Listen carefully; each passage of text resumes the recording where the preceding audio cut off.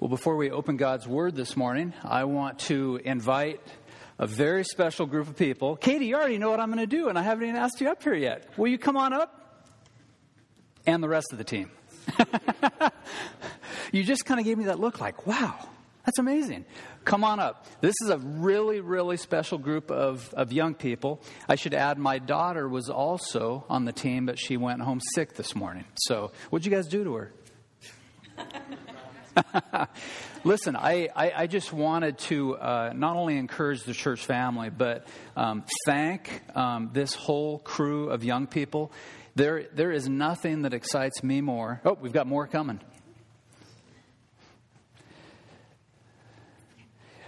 It is a really exciting thing for a pastor to get an email like this from the director of a prominent Christian camp. Let me read it to you. This is from Jack Moyer, and many of you know him. Once again, the team from Christ Fellowship was outstanding. They are about to have the closing ceremony with the day campers and their parents. Please give your church my public thanks for their ministry this week. And so I wanted to pass that along to you. I need to tell the young people, you don't always get an email like that. Sometimes you get other emails. Moms and dads know what I'm talking about, and it leads to other kinds of discussions behind closed doors. But you know, we have so much confidence in this group of young people, and so I personally, as your pastor, want to thank you for your faithfulness, for your obedience to Jesus, for your willingness to be sent to Camp Gilead and do the work of the ministry. It wasn't all people ministry either. They did some. Would it be safe to call it grunt work? Sure. They did hard work with sure. They did hard work with their hands, manual labor, and so once again, thank you so much. Let's give them a round of applause.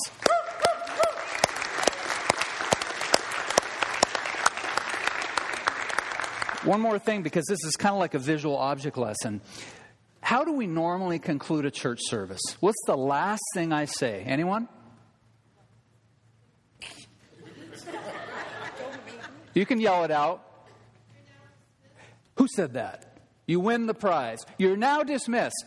We're going to start something different at Christ Fellowship. Instead of saying you're now dismissed, that's a little anticlimactic, don't you think? I'm going to do my best to remember to say, now you are sent. A little less more anticlimactic, right? Because we are sent into all the world here in Whatcom County and to the nations. And so that's what you all did over the last week. You were sent, you obeyed. And how many of you had just a blast? Obeying Jesus is fun. Yeah, so thank you so much. Let's have a word of prayer for these young people. Father, thank you for these young men and women who obeyed the call to serve you in a very practical and tangible way. Thank you so much for the influence that they had on many young people, on children, all for the glory of God. We pray that you continue to fan the flame with these students. We ask that they too would continue to be sent into all the world to obey the command of the Lord Jesus Christ, and they would receive pleasure and joy and delight in doing just that. For it's in your Son's worthy name we pray. Amen. Thanks, guys.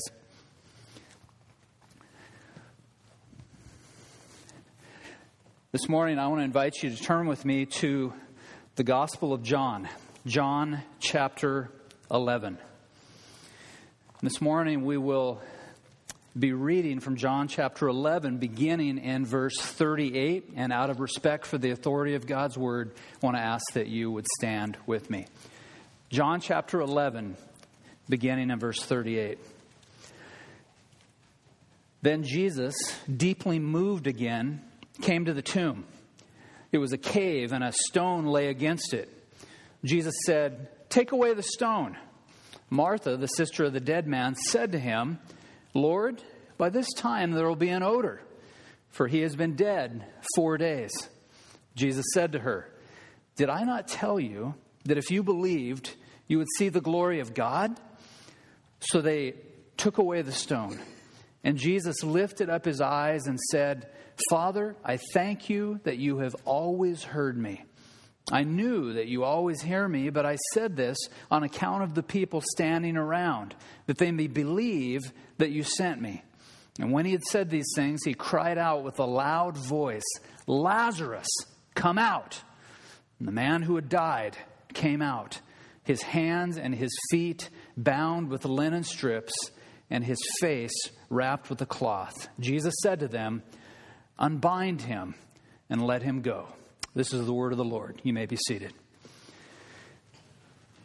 Now here in John chapter 11, Jesus Christ moves closer to the cross where he would die for the sins of everyone who would ever believe. And before he carries a cross, however, to Golgotha, he must stand even closer to the shadow of death, the death of his good friend Lazarus.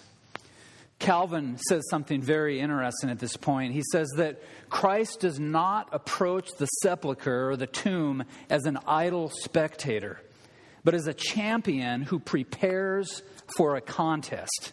And therefore, we need not wonder that he groans, for the violent tyranny of death, which he had to conquer, is placed before his eyes. Once again, as we come to this passage, in verse 38, we see that Jesus is deeply moved. He's deeply moved as he comes to the foot of the tomb. And you will recall, if you will review with me briefly from last week, that there were three emotions that Jesus experienced in a very vivid way in verses 33 to 35. We learned last week that as he learned about the death of his friend Lazarus, that he was deeply moved in his spirit. That's the same word construction that we find in verse 38. We also see that he was greatly troubled. And then the culmination of these emotions, we find the shortest verse in the Bible, that Jesus wept. Today we will see that Jesus stands even closer to the shadow of death as he approaches the tomb of Lazarus. And the title of the message this morning is A Heavenly Fixation. I want to make an argument today. I want to argue that even though we find Jesus wrestling with this deep emotion, you remember, as we have emphasized in many sermons in the past, that Jesus is fully God and fully man. We don't emphasize his deity over his humanity. We don't emphasize his humanity over his deity. The scripture is clear. The confessions are clear. The church fathers are clear. Jesus is fully God and man. And so the Lord Jesus Christ, even though we find deep emotion erupting from the heart of the God-man Jesus as he approaches the tomb of Lazarus, he held to what I like to call a heavenly vision. He held to a heavenly vision. I want to give you the truth point up front this morning. And the truth point is simply this. The heavenly vision is spelled out as follows. Jesus' heavenly fixation is fixed squarely on the glory of Almighty God. You ask, what was it that fueled the resolve of Jesus? What was it that got Jesus motivated? What excited Jesus? What was running through his mind as he moved closer to the tomb of his friend? What was running through his mind when he got closer to the cross that he would be crucified upon?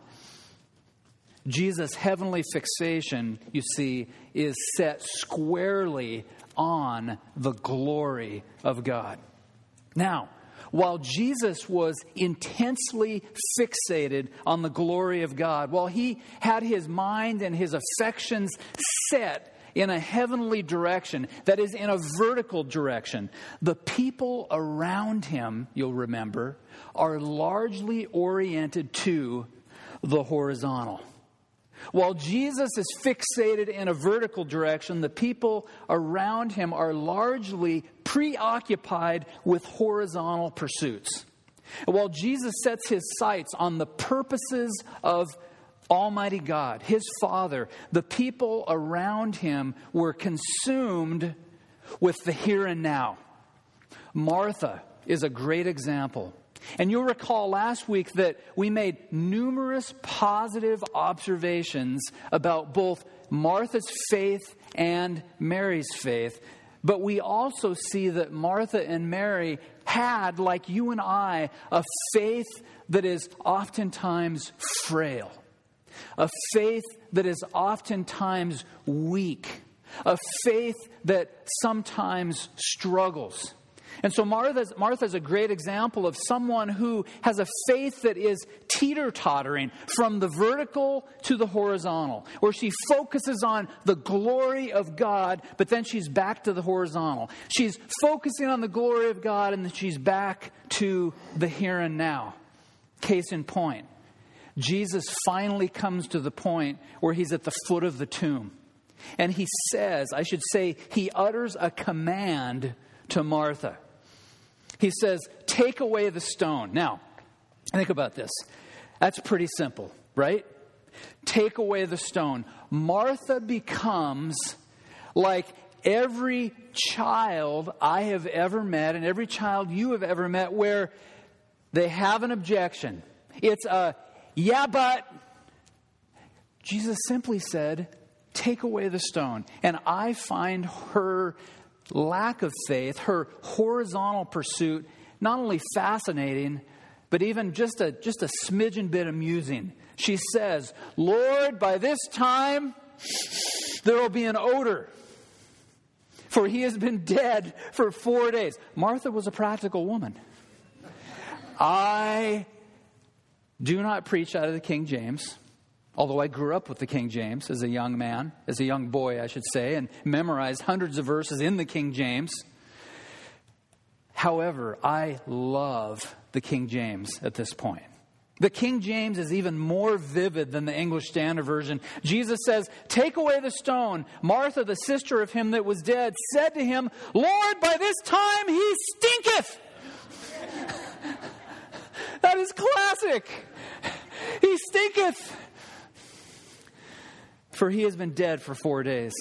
And so we see that Martha is fixated at this point not on the glory of God. Rather, she is fixated on the stench of death instead of the sovereign Lord who stood inches before her. The sovereign Lord who has the power to vanquish death. Lord, he stinketh. And the one who would vanquish death stands before her. So once again, as we learned last week, we find that Martha's faith is frail. It is a faith that needs to be nurtured. It is a faith that needs to be strengthened. It is a faith that needs to be sustained. It is a faith that needs to grow. Martha's faith needs to be educated by the Lord Jesus Christ. I want to ask this morning, can you relate to Martha's struggling faith? Can you relate to having a faith that is weak and even flabby at times? Can you relate to ever questioning the plan of Jesus? In a few weeks, a good friend of mine, my friends Mark and Mary, will be here. They are kingdom workers. I'll put it this way since we're recording this. They are kingdom workers in a faraway place. They minister in a country where it is illegal to be a missionary, and that's why we refer to them as kingdom workers. I remember the day when my friend Mark came to me and said, I think Jesus wants my wife and I to move to a faraway place. Me, Jesus? Do you have the right number? Weren't you looking for Kirk and Kyle? Randy Winter, weren't you looking for Randy? Jesus, you got the wrong number. My faith becomes frail. My faith becomes weak. Do you ever come to the point where you question the wisdom of Jesus? Where you doubt Jesus? Where your faith grows shaky as you approach the smell of death? This morning, I want to challenge you to take spiritual inventory. I want to ask, what is it that you are fixated upon? What is it that you are fixated upon? What is it that consumes your thoughts? And one of the ways to gauge where you stand in this spiritual inventory is, what have you been thinking about for the last 4 minutes? Were you thinking about the horrible 12th inning last night in the Mariners game? Were you thinking about what you will have later for lunch? Are you thinking about your debt? Are you thinking about a job that you're thinking of applying for? Are you thinking about that relationship that is so very special to you? And none of these things as an end in themselves are wrong. However, the question this morning is, what exactly is it that you are fixated upon? Is it toys or technology? Is it the future? Is it your family? Is it retirement? Is it your portfolio? What is it that you find yourself thinking about and coming to the point of actually worshiping or idolizing? And how might Jesus' perspective here in this narrative help your perspective? How might Jesus' perspective renovate or transform your attitude? Because I think if we're honest, we all struggle, just like Martha. Martha was quite a woman, was she not? But she, like you and I, struggle on the horizontal. And so how might Jesus' perspective fuel your resolve to be a Christian whose eyes are set and fixed in the vertical direction on God in all His glory? Here's the critical question I want to focus on for the next few minutes, and that is, how is Jesus' heavenly fixation set square on the glory of God? And while we have observed that Martha struggled in the realm of the horizontal, Jesus Christ is the one who knew all things and knows all things. He knew exactly what she was struggling with, did He not? And here in this passage, Jesus stops Martha dead in her tracks when she says, to quote the King James, "But Lord, it stinketh." As if to say, don't remove the stone, it's bad enough already. Jesus stops her dead in His tracks in verse 40. Look at it with me. He said to her, "Did I not tell you that if you believed, you would see the glory of God?" Now you recall when Martha and Mary sent the messenger up north to tell Jesus about the illness of Lazarus. This was before he died. Jesus heard it. And in chapter 11, verse 4, He said this. He said to the messenger, and there is no doubt that this messenger ran back as fast as he could to Bethany, to the village of Lazarus, to tell Mary and Martha what Jesus had said. And he said, this illness does not lead to death. It is for what? The glory of God, so that the Son of God may be glorified through it. And then last week we saw in verses 25 and 26, Jesus made the at least day-long journey to the village of Bethany, and He said to her, "I am the resurrection and the life. Whoever believes in Me, though he die, yet shall he live, and everyone who lives and believes in Me shall never die." Jesus said, once again in John 11, verse 40, "Did I not tell you that if you believed, you would see the glory of God?" And I want to encourage you to read between the lines in Scripture, because something very, very interesting happens in between verse 40 and verse 41. Let me personalize this. If I say to Jesus, the Son of Man, the Creator of all things, the Sovereign Lord of the universe, "But Lord, he stinketh. He's been dead for 4 days." I can tell you exactly what I would feel right when I got to the end of that sentence. I would feel horribly guilty. I would feel as if I had committed a sin of unbelief because I just doubted the creator and the sustainer of all things. So here is the interesting thing that happens. When Jesus says, "Did I not tell you that if you believed, you would see the glory of God?" Verse 41. Pay very careful attention to her response.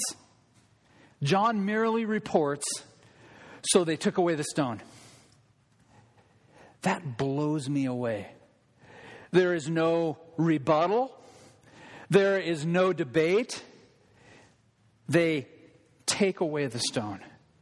And I believe now with the stone that has been rolled away from the tomb of this man who was undoubtedly in a condition where he stunk. Martha was right. Now, with the stone rolled away, we are in a position to see exactly how Jesus fixated his attention on the glory of God. And the fact that he fixates his attention on the glory of God is indisputable. And as you might guess, is in sharp and vivid contrast to the horizontal, struggling faith of Martha. And so how does he fixate his attention on the glory of God? I want to show you 3 ways that he does it. The first is found in verse 41. Verse 41. So they took away the stone, and Jesus lifted his eyes and said, "Father, I thank you that you have heard me." This is significant. The first way that we see Jesus is fixated on the glory of God is that his thankful heart glorifies God.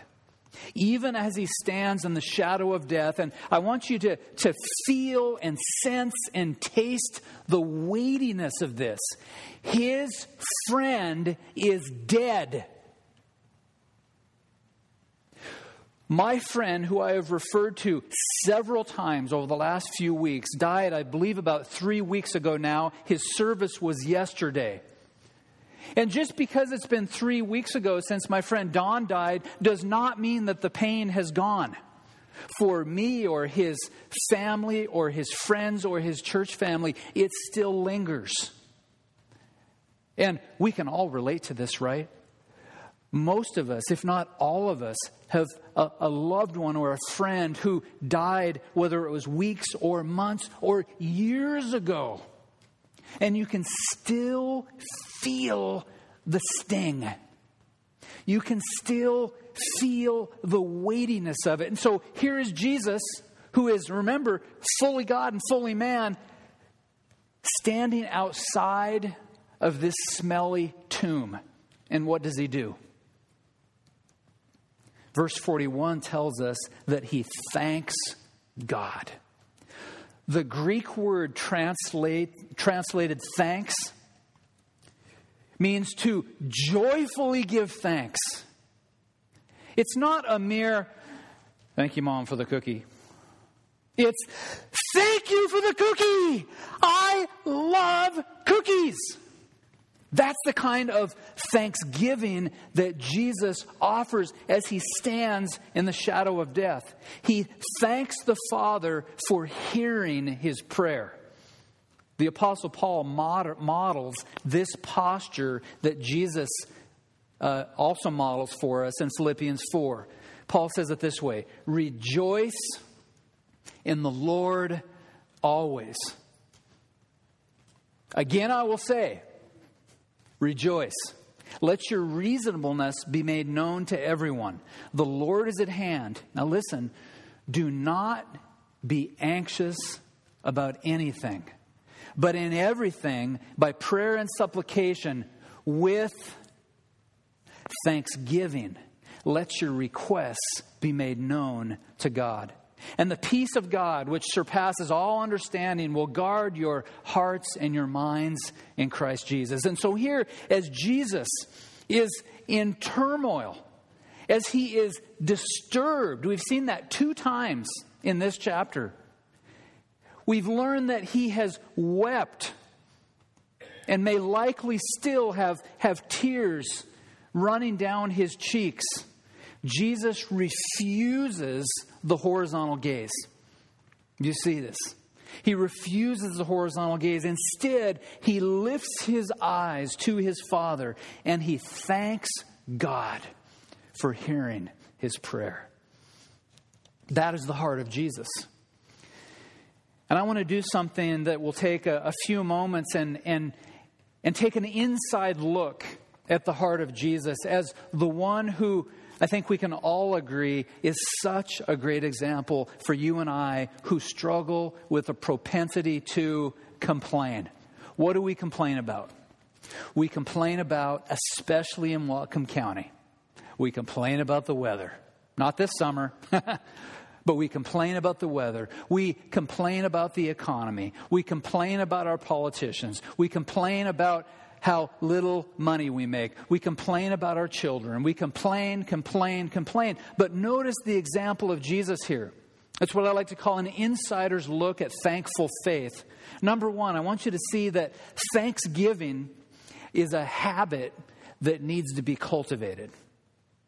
Thanksgiving is a habit that needs to be cultivated. Remember this principle. Thanksgiving is never automatic. Thanksgiving is never automatic. It is a habit that needs to be nurtured day by day. And so we cultivate the habit of thanksgiving for the good gifts that God has given us. We cultivate thanksgiving for our families. We cultivate thanksgiving for the weather, even in Whatcom County from October to the end of April. We thank God for the rain that makes this the most beautiful place in all of America. We cultivate thanksgiving for our salvation. You see, there are a million things to be thankful for. Yet this attitude of gratitude, as I like to call it, is a habit that needs to be cultivated. Mom and Dad, this is a great discipleship tool with your children, is teaching them to develop the habit of thanksgiving. It's a habit that needs to be cultivated. Second, I want you to see that thanksgiving is not an option for a Christ follower.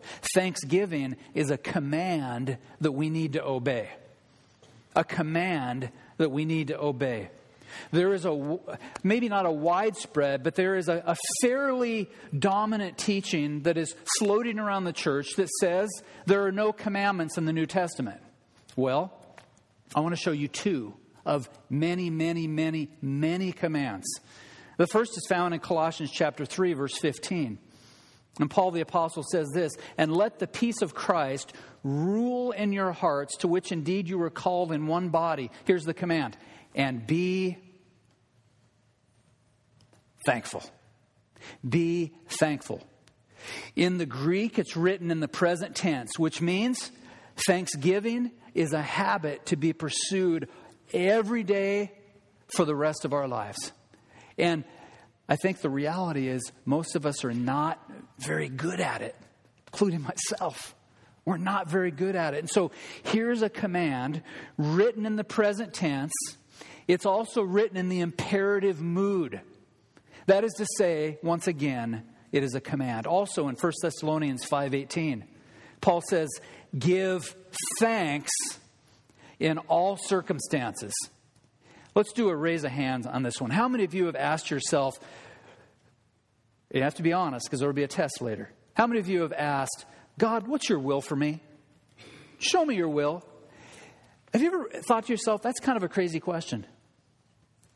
God, what is your will for me? Because right here in 1 Thessalonians 5:18, we learn what God's will is. Give thanks in all circumstances, for this is the will of God in Christ Jesus for you. In 1 Thessalonians 4, we also learn the will of God is that we are to be holy people. We are to flee from sexual immorality. We are to be God's holy, chosen people. And so the next time you ask yourself, what is God's will for my life? Remember, here's two things. Be thankful and be holy. Be thankful and be holy. Number 3, I want you to see that thanksgiving now reveals a heart that trusts God and treasures Him above all things. Thanksgiving reveals a heart that trusts God and treasures Him above all things. John Piper puts it this way: gratitude, or a thankful heart, is a response to being cared for by a great God. He continues, he says, it signifies that God is the source of our safety and meaning in life. It is the mark of a secure, healthy, mature person. That's quite a benchmark. What Piper is saying is this, is if you are a person who is an ingrate, if you are a person who has a complaining spirit, guess what? I don't care how many degrees you have. I don't care if you went to seminary. I don't care how much experience you have in the marketplace of ideas. Piper puts it this way: if you're an ingrate, if you're a complainer, you're an exceedingly immature person.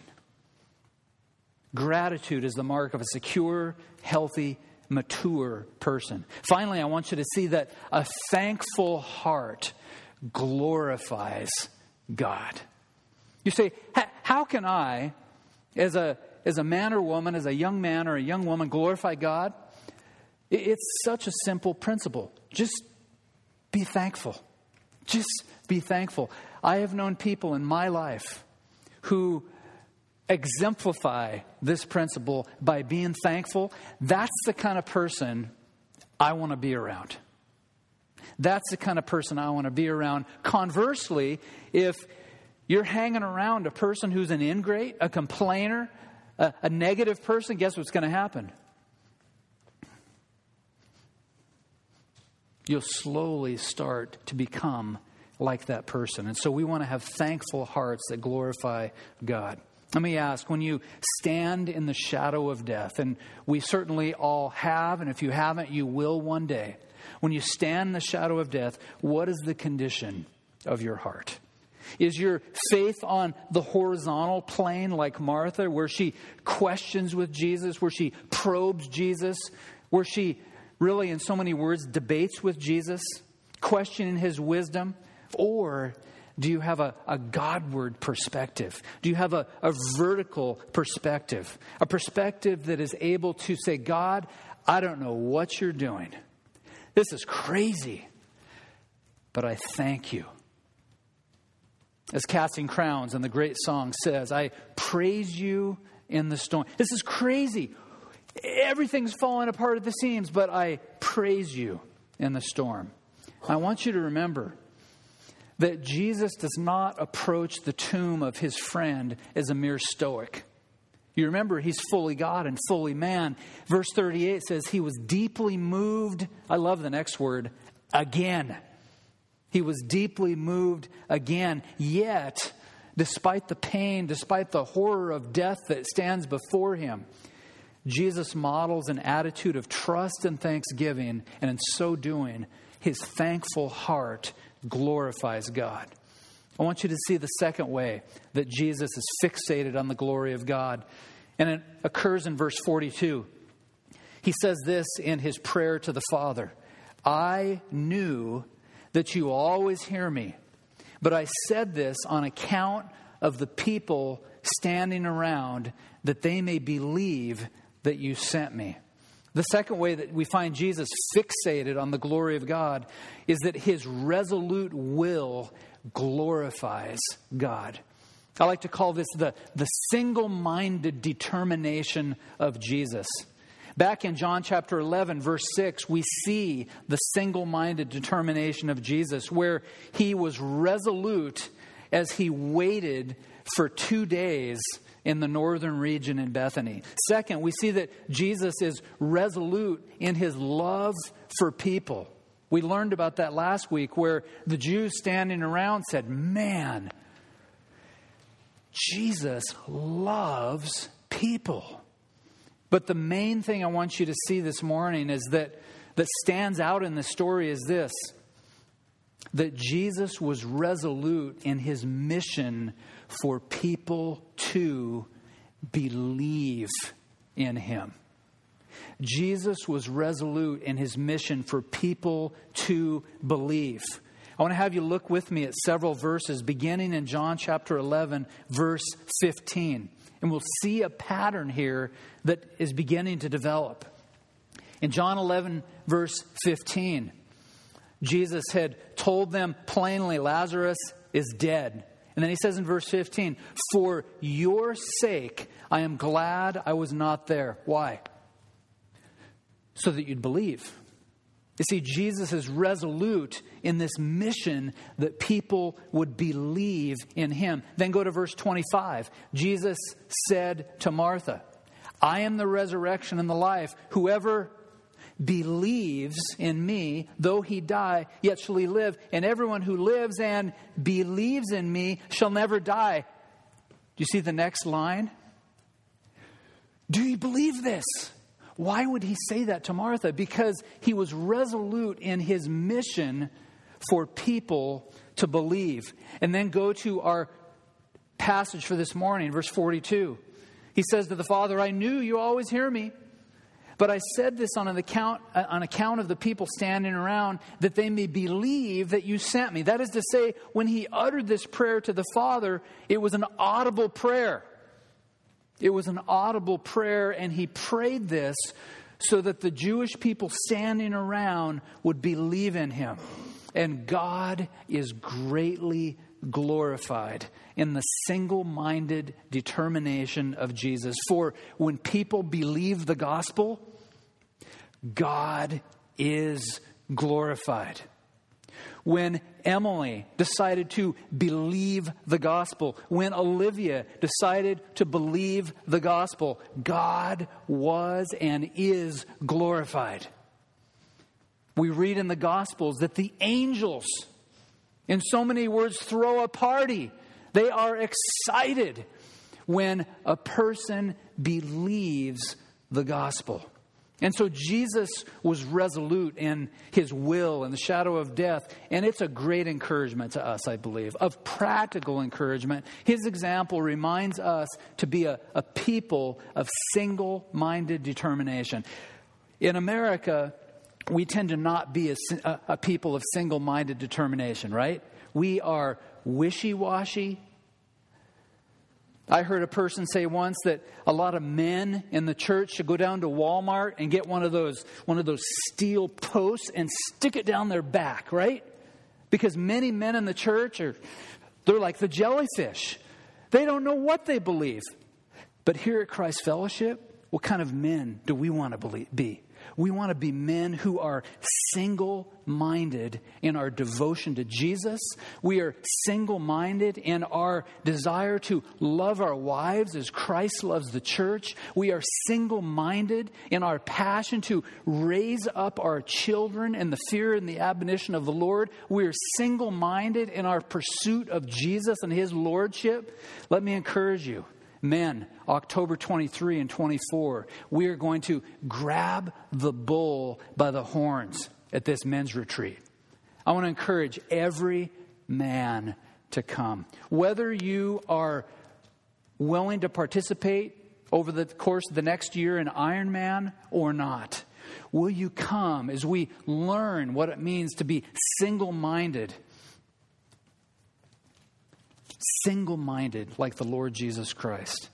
So let me ask, where do you need to be single-minded this week in your relationship with God, in your relationship with people? Perhaps your marriage is in trouble. And today is the day.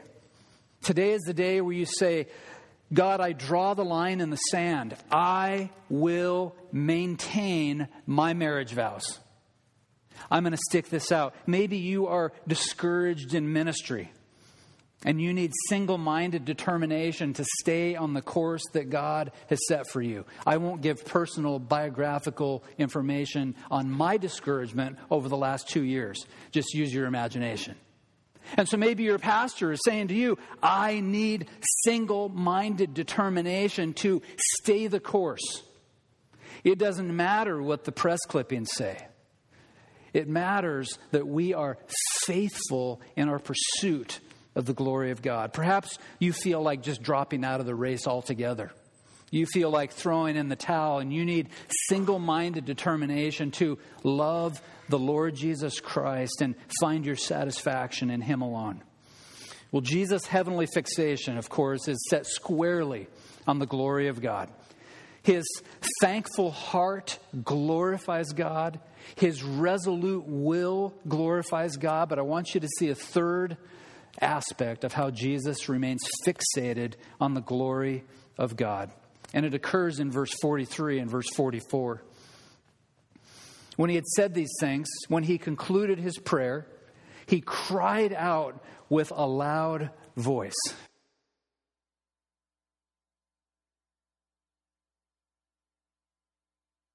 Isn't that how we should read the text? He didn't say, Lazarus, come out. It says with a loud voice, he said, Lazarus, come out. The man, imagine being Martha. She, just a moment before, said, he stinketh. Oh, roll the stone away. Whatever. And Jesus says, Lazarus, come out. And what happens? This stinky corpse awakens. Oh. I mean, really, use your imagination. He didn't jump up and say, hey, let's go down to Applebee's and get some appetizers, right? This is a smelly corpse. When Jesus says, Lazarus, come out, the man who had died came out, his hands and feet bound with, right? Linen strips, and his face wrapped with cloth. He's probably like, get these off me, right? And Jesus said to them, unbind him, and let him go. So before we marvel here at the sovereign power of Jesus, I want to take a look at Lazarus in the tomb before Jesus utters those words, Lazarus, come out. So what I want to refer to as the state of Lazarus. There's a few observations I want to make, and these are critical observations. And observations that I hope this doesn't insult your intelligence. Observation number 1, Lazarus is dead. Princess Bride fans, not mostly dead, right? He is dead, deader than a doornail. He's been dead now, as Martha indicates, for 4 days. And the corpse would likely have begun the process of decomposition. Observation number 2. And please, I hope this doesn't insult anyone's intelligence. Since he's dead, he is utterly, completely incapacitated. If someone were to knock on the tomb and say, Lazarus, let's go to the movies. If someone were to knock on the tomb and say, Lazarus, come over for tea. If someone tried to get at him, his response is, Lazarus is utterly incapacitated. Number 3, Lazarus then is a portrait of every person outside of Christ. I hope that you have had the frustrating experience of sharing the gospel with someone. And you share the gospel as clearly and graciously and boldly as you know how. You say to your friend, you're at Starbucks, which is one of the greatest places to share the gospel, right? You say, friend, all you need to know is that God is a holy God. And He sent Jesus Christ, His only Son, to live the life that you and I could never live, and to die the death on the cross that you deserve and I deserve and every person deserves. We deserve to face the wrath of Almighty God for all eternity. And Jesus died on a cross, and on the third day He was raised again. And says, whoever believes on me would have eternal life. And you're just like, that is the most simple, profound message you could ever give to anyone. And your friend looks at you like you are a Martian from the planet Venus. Why? The answer is, it has nothing to do with his or her intelligence. It has nothing to do with his or her background. It has nothing to do with anything except this. He or she is dead. They're dead. You say, wake up. They're dead. And so Lazarus is a portrait of every person outside Christ. He is dead. Thus, every person who is outside Christ, the Bible says, is spiritually dead. In Ephesians chapter 2, verse 1, Paul says it this way, and you were dead in the trespasses and sins in which you once walked. Back in John chapter 5, if you would turn there with me, this is from several months ago. John chapter 5, verse 25. Jesus says, truly, truly, I say to you, an hour is coming and is now here when the dead will hear and the voice of the Son of God, and those who will hear will live. Steve Lawson says it like this: in this state, in this condition, unregenerate people are completely unresponsive to the things of God. Just as a corpse cannot see, hear, or make choices, one who is spiritually dead cannot properly respond to the things of God. The great writer, J.C. Ryle, says it like this: I admit that man has many grand and noble faculties left about him, and that in arts and sciences and literature he shows immense capacity. But the fact still remains that in spiritual things he is utterly dead, and he has no natural knowledge or love or fear of God. So Lazarus is a portrait, is an object lesson, if you will, of every person who is outside of Christ. In addition, every person who is outside of Christ has what theologians refer to as spiritual inability. Well, now we've built the case, right? Dead, incapacitated. Well, of course they have no ability. They're dead. They're incapacitated. They're dead. And so such a person, the Bible says, is enslaved to sin and unable to come to God apart from the empowerment of the Lord Jesus Christ. You remember John chapter 6, verse 44. No one can come to me unless the Father who sent me draws him. Lorraine Bettner, tremendous theologian, says man is a free agent, but he cannot originate the love of God in his heart. He is free in the sense that it is not controlled by a force outside himself. As a bird with a broken wing is free to fly, but not able, so the natural man is free to come to God, but not able. And so when we consider now the state of Lazarus, now the sovereign power of Jesus Christ becomes very, very interesting and magnificent. Why? Because Lazarus is totally dead. He is incapacitated. He is not making free choices. He is dead. And so notice with me the sovereign power of Jesus. 6 emerging lessons about his sovereign power. Number 1, we see with me that Jesus has the authority over sin and death. Paul says in 1 Corinthians 15, the sting of death is sin, and the power of sin is the law. But thanks be to God who gives us the victory through our Lord Jesus Christ. As we look at these remaining aspects of Jesus' sovereign power, I want you in your mind's eye to imagine Jesus at the tomb, and he's uttering those words, Lazarus, come forth. Number 2, his call is powerful and effectual. His call is powerful and effectual. When Jesus cries out in a loud voice, Lazarus, come out, what happens? The dead man comes to life. The rotting corpse raises up.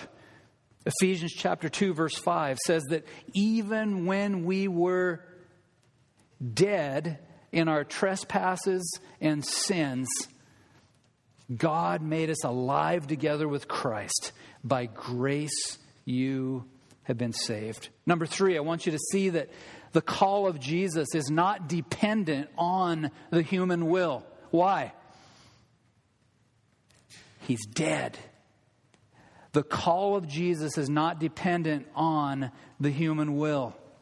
This is a good thing because as we have learned, the human will has no power or ability in and of itself to incline itself to God.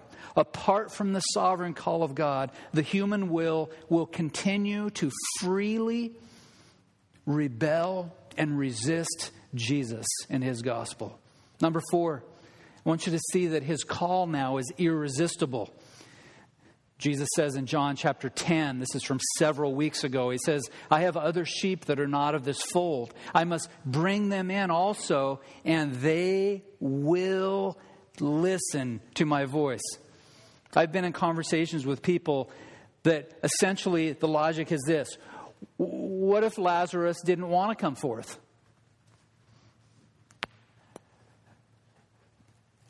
It's not even a good question. Why? Because Jesus' call is powerful, it's effective, it's irresistible. That leads to number 5, that God alone has the prerogative. You say, what does that mean? God has the prerogative. He determines who he raises to life.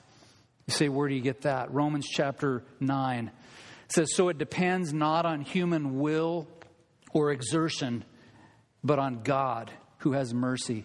For the scripture says to Pharaoh, for this purpose I raised you up, that I might show my power in you, that my name might be proclaimed in all the earth. So then he has mercy on whomever he wills, and he hardens whomever he wills.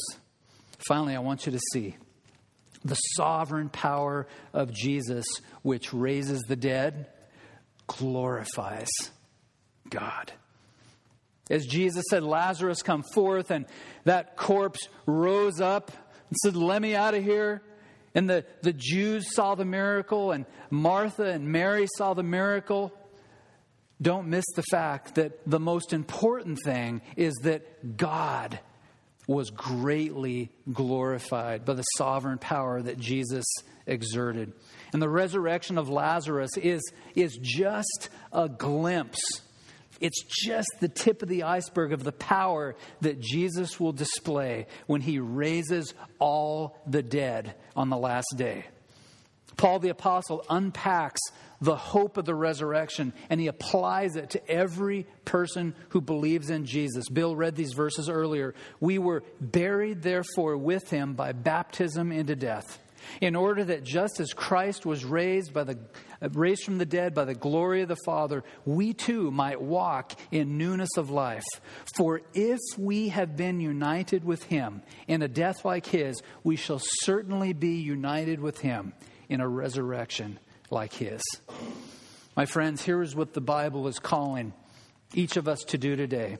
The Bible beckons spiritually dead people to believe. The Bible says this in Isaiah 55, come, everyone who thirsts, come to the waters. He who has no money, come and buy and eat. Come and buy wine and milk without money, without price. Isaiah 55, 6 and 7 says, seek the Lord while he may be found. Call upon him while he is near. Let the wicked forsake his way, and the unrighteous man his thoughts.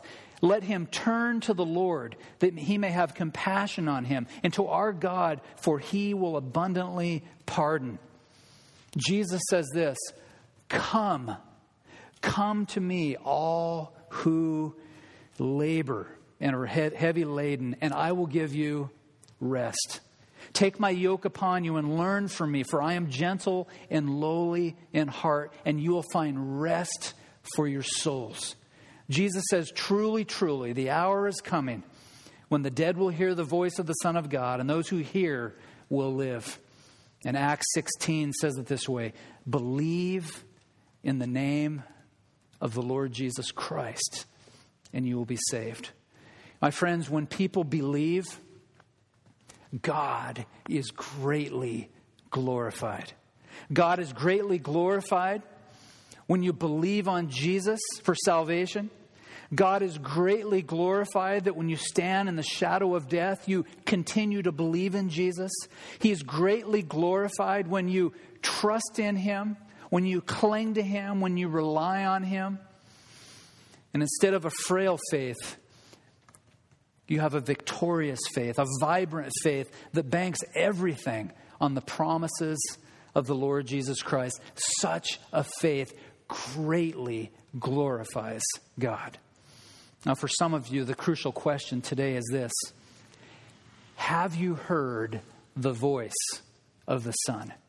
The good news, as we've already shared, is that God sent Jesus to be the final payment for sin, for everyone who would ever believe, that He was punished for our sins, that He bore the wrath of God, that He was buried, and 3 days later, He was raised from the grave. He was raised from the dead. And Romans 10:13 says, everyone who calls on the name of the Lord shall be saved. For many of you, for those of you who have already heard the voice of God's Son, some of you it happened many, many months ago. For a lot of you it happened many, many, many moons ago, a long time ago. I was just thinking the other day that I've been walking with Christ now over 40 years. And I'm only 27 years old. It's pretty good. But the question is this: is your gaze fixed on the horizontal, or is your gaze fixed vertically? That is to say, are you man-centered, or are you God-centered? Are you centered on the things of this world, or are you centered on the things of God's kingdom? The Bible says in Colossians 3, if then you have been raised with Christ, seek the things that are above, where Christ is, seated at the right hand of God. Set your minds on things that are above, not on things that are on the earth. For you have died. Your life is hidden with Christ in God. When Christ, who is your life, appears, then you will also appear with Him in glory. Put to death, therefore, whatever is earthly in you: porneia, sexual immorality, impurity, passion, evil thoughts, desires, covetousness, which is idolatry. We close with the truth point. That is that Jesus' heavenly fixation is set squarely on the glory of God. Oh, that we would follow the example of Jesus, that we would be vertical in our orientation and refuse to gaze exclusively on the horizontal. Yes, there are things that we need to do on the horizontal level, but how do we do them? Whatever you do, whether you eat or drink, you do it all to the glory of God. That should be our heavenly fixation. Will you pray with me? Father, we're so grateful for these stories that bring into vivid relief who the Lord Jesus Christ is. And when we learn about who Jesus is, we learn about who you are.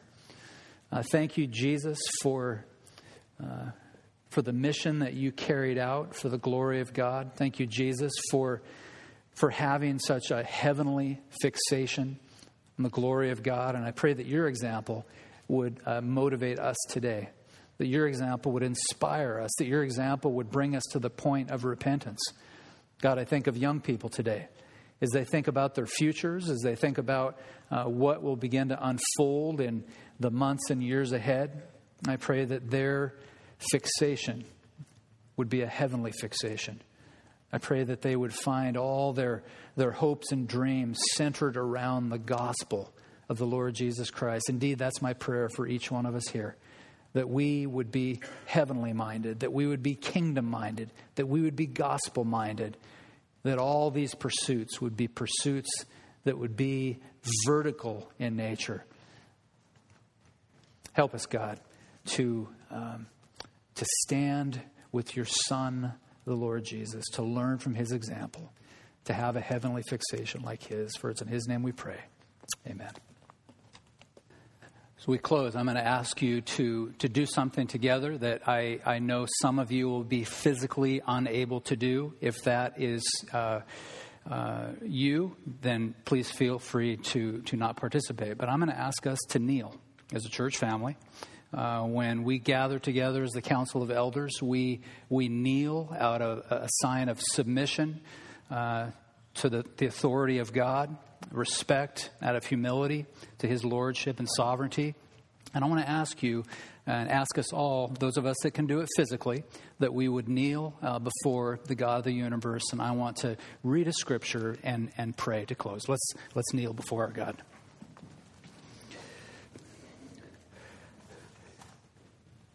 For this reason, I bow my knees before the Father, from whom every family in heaven and on earth is named, that according to the riches of His glory, He may grant you to be strengthened with the power through His Spirit in your being, so that Christ may dwell in your hearts through faith, that you, being rooted and grounded in love, may have strength to comprehend with all the saints what is the breadth and the length and the height and depth, and to know the love of Christ that surpasses knowledge, that may fill you, be filled with all the fullness of God.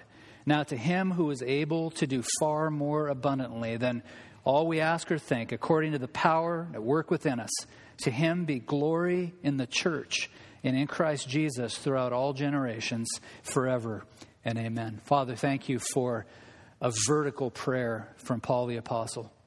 Thank you for the reminder to be fixated on the glory of God. And I pray for these dear people now that they would fixate their attention on the glory of God as well.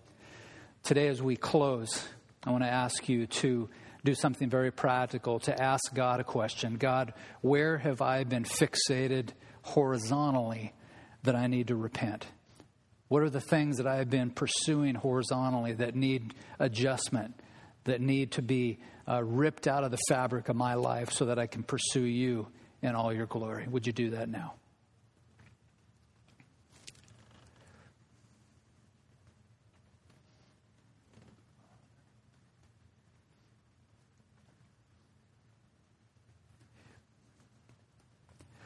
And now in the quietness of this moment, would you ask God, God, what is it that you would have me to do today, the rest of this week, the rest of this month, indeed the rest of my life, to be a person who is committed to gazing at the vertical, to be a person who is heavenly minded, to be a person who is consumed with the kingdom of God, the gospel of Jesus, and the glory of God.